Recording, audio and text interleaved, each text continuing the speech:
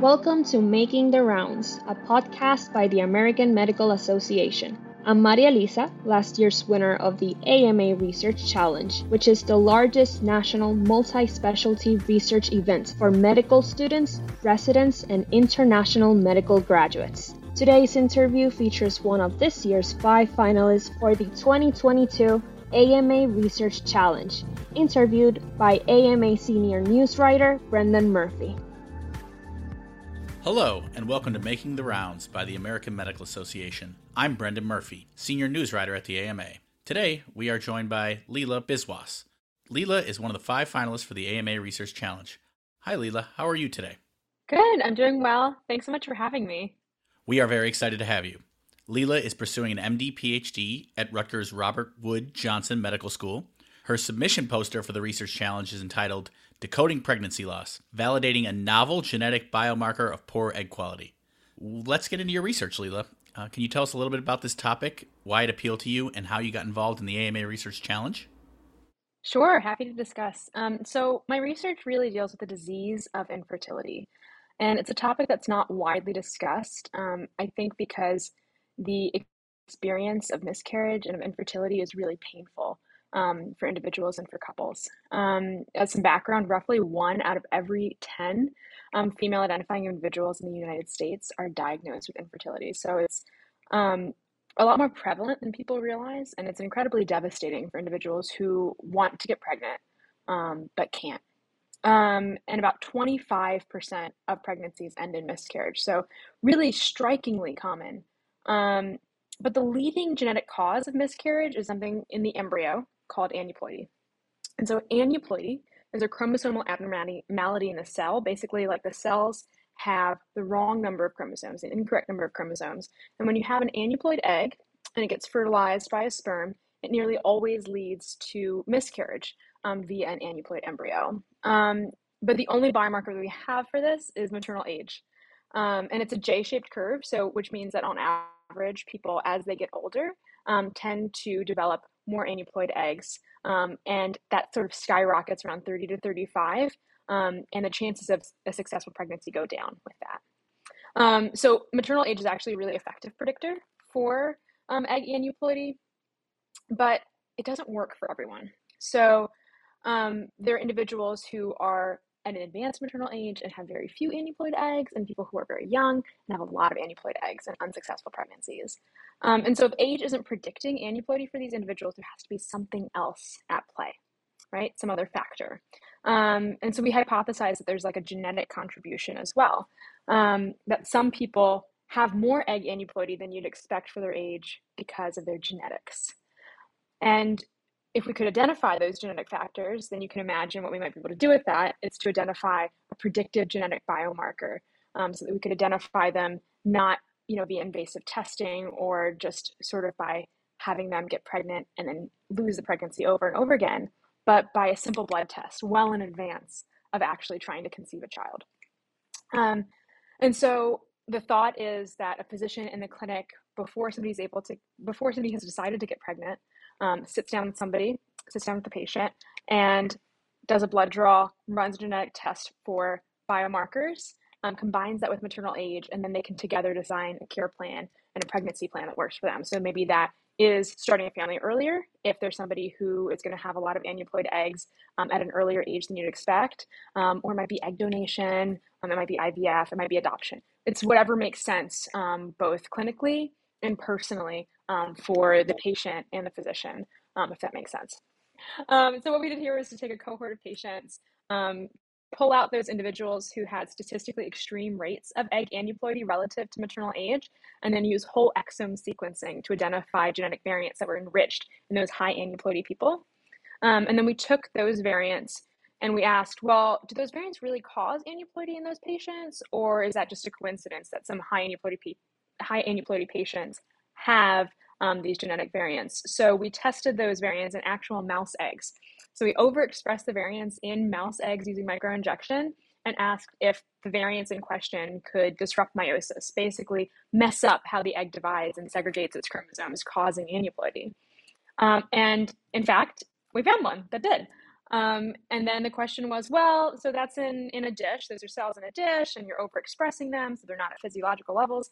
So what happens if it's in a whole organism? What happens if it's at a physiological level? Does that variant still cause egg aneuploidy?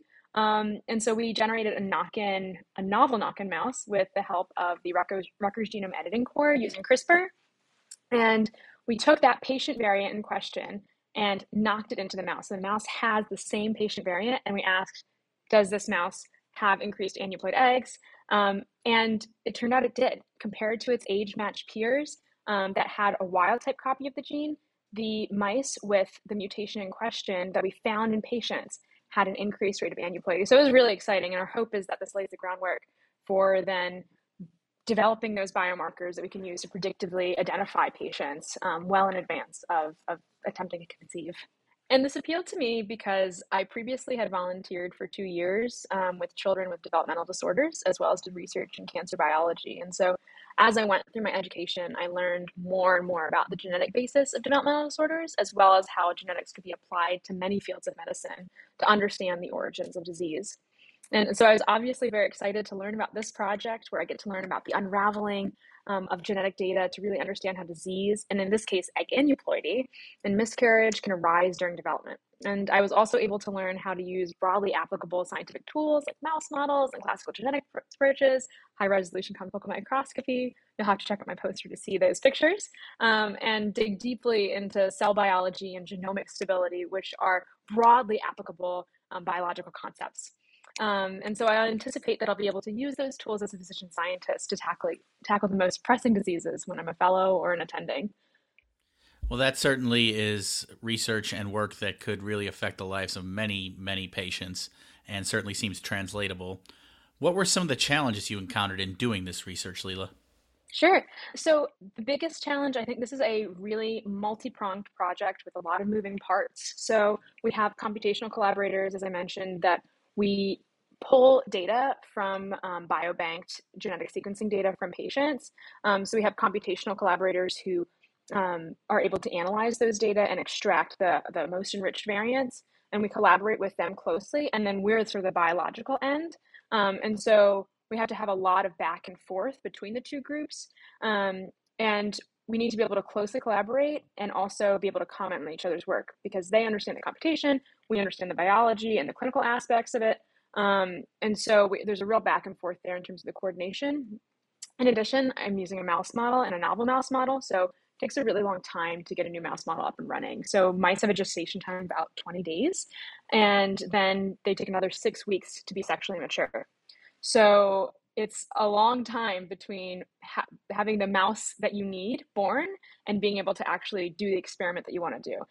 And then you need multiple replicates, and sometimes experiments don't go as planned. And so that really slows down the process and makes it very labor intensive, but extremely rewarding because the mammalian model is essential, I think, in the setting of this experiment. And then also all of the challenges of research. So often experiments don't go as planned. You have to repeat things. And so it's a lot of that troubleshooting and reworking and learning so many new techniques. I had never worked with a mouse before joining this lab. Learning high resolution confocal microscopy with $1 million microscope. That was really tough and scary. And it takes a lot of failure and being able to pick yourself back up and learn and ask questions and go to others for help and do all the research to figure out how to make things work. And so that was really, it's that difficult process of science, of failing and then just trying again in smarter, hopefully ways, to eventually succeed. What advice would you offer to medical students who are conducting research on a project like this? So first, right off the bat, you need to find a project that you're really excited about. If you don't have something that you're super thrilled to be doing, it's going to be really difficult to do it as you experience those failures and challenges in science. I'm thrilled to be doing my project, and I'm really hopeful about how we can positively impact the lives of patients, and that really drives me forward every day. So find something you are excited and deeply passionate about. Second, be prepared for challenges. So as I mentioned before, research has tons of failures and hiccups and troubleshooting before your success. during your becoming successful, and then after you've been successful, you will just continue to find failure. And so you have to be able to get knocked down, fail, pick yourself up, learn from it, and keep going. Be prepared for that. And then also be ready to learn all the time. So, as I mentioned, I had learned a lot of new techniques in doing this project, from the microscopy to the mouse genetics, to oocyte biology to 4D image processing software. There's so much to learn in a new and exciting project. The more exciting your research is, probably the more you'll be learning as you do it. And I think that's the key to a lot of science and probably a lot of clinical medicine, although I'm still a student. The field of every field of medicine is just accelerating so rapidly. There are always new techniques. There's always more data to be found. And if you are static, you fall behind. So you just have to keep being like a sponge and learning more and more and more and accelerating. And you can't be afraid of that. You're not going to get everything, but you just have to keep learning and being excited about your science and about your medicine, and remember why you're doing it, which is for the patients. You took care of the nation. It's time for the nation to take care of you. The AMA stood by America's physicians and patients during the pandemic, and we're not stopping there. We're fixing prior authorization, leading the charge on Medicare payment reform, supporting telehealth, fighting scope creep, and reducing physician burnout. It's time to rebuild, and the AMA is ready. To learn more about the AMA Recovery Plan for America's Physicians, go to ama-assn.org/time to rebuild. Can you talk about how these findings could maybe contribute to a change in the way some patients go about having a child? Sure. So what we did was identify a genetic variant that increases the rate of aneuploidy in mice and is enriched in patients with high rates of egg aneuploidy. And so our hope is that this will lay the groundwork for this variant to become potentially a genetic biomarker. And so the idea is that prospectively in the clinic, before people are ready to have a child, before they're conceiving, that they would receive a genetic test for this and other biomarkers that are well validated, well studied in large cohorts long term, which we haven't done yet. So that's an important next step. So they would receive genetic testing, and that the results of those genetic tests could be combined with maternal age data, because that's still a critical, important, fundamental factor in causing egg aneuploidy. And then the patient could talk to their physician as well as their genetic counselor about the results of those tests to determine when is a good time and what is a good strategy for them to achieve a successful pregnancy. So for example, if there's a patient who has a lot of variants that predispose them, or one variant that predisposes them to having a high rate of aneuploidy at a young age, so say, for example, maybe they'll have a lot of aneuploidy at the age of 28, which is usually an optimal time to have a pregnancy based on what we know about maternal age outside of variants. So if they have a variant that causes them to have that high aneuploidy, maybe they want to freeze their eggs at an earlier age before their aneuploidy increases. Maybe they want to consider egg donation. And all of those interventions would have to be tested empirically to determine like the risk and benefit long-term in patients. Right now, we're just laying that groundwork. But the idea is that this would be integrated. So genetics would be integrated with maternal age in the clinic by a physician with the patient involved to design really a personalized care plan. So it's strategic pregnancy planning to avoid some of that heartbreak, to avoid some of the pain of miscarriage that so many people are facing. We talked about the big picture plan, how this applies there. Yeah. What are the next steps in this work? Sure. So there's like short term and there's long term.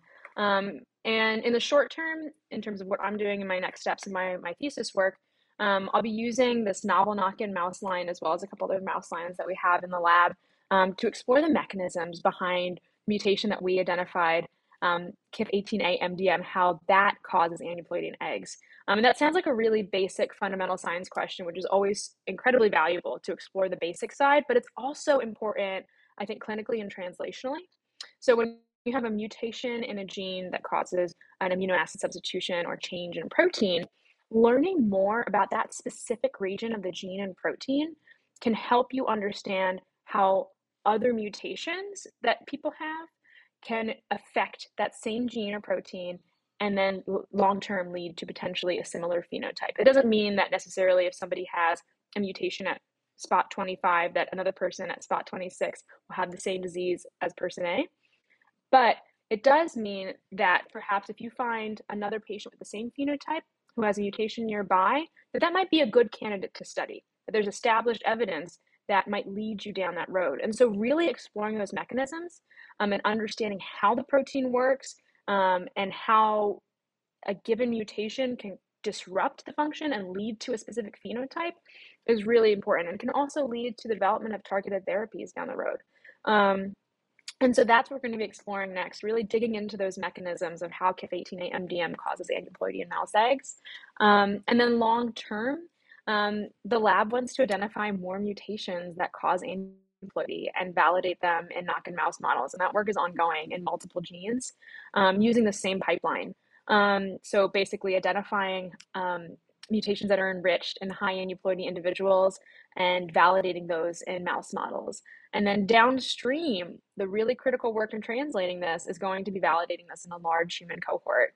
And so our hope is to really identify those causal variants in our population and with our biobank data, biologically validate those in mice, and then clinically validate in large human cohorts and hopefully translate this work.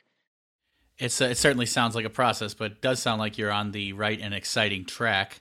Thanks. You yourself are in the process of forging a career toward becoming a physician. How does this work impact your career trajectory, or does it?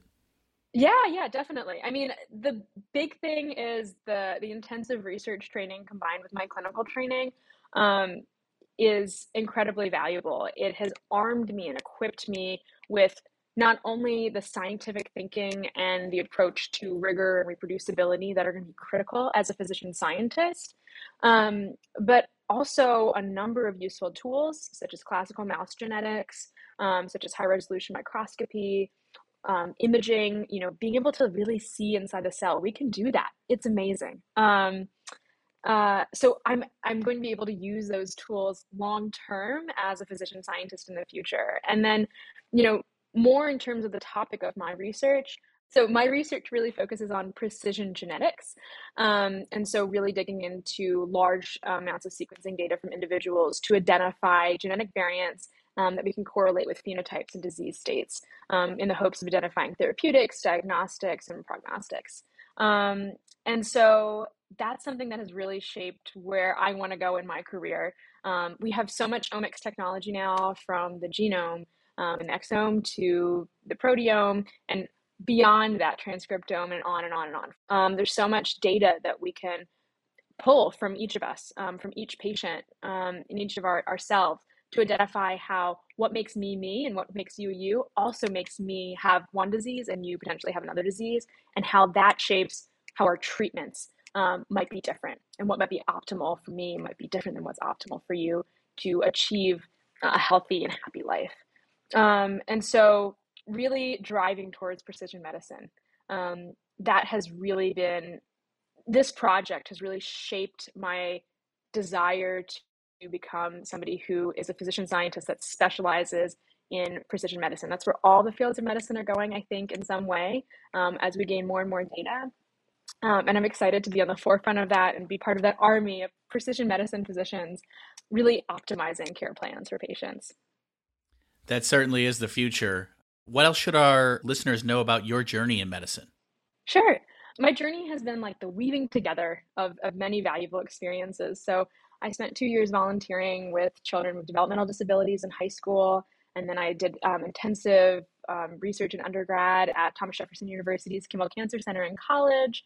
And then my medical school studies have really integrated for me all of these myriad experiences in that biological and clinical context to help me identify my passions. So along the way, I've also had really great mentorship and collaborations.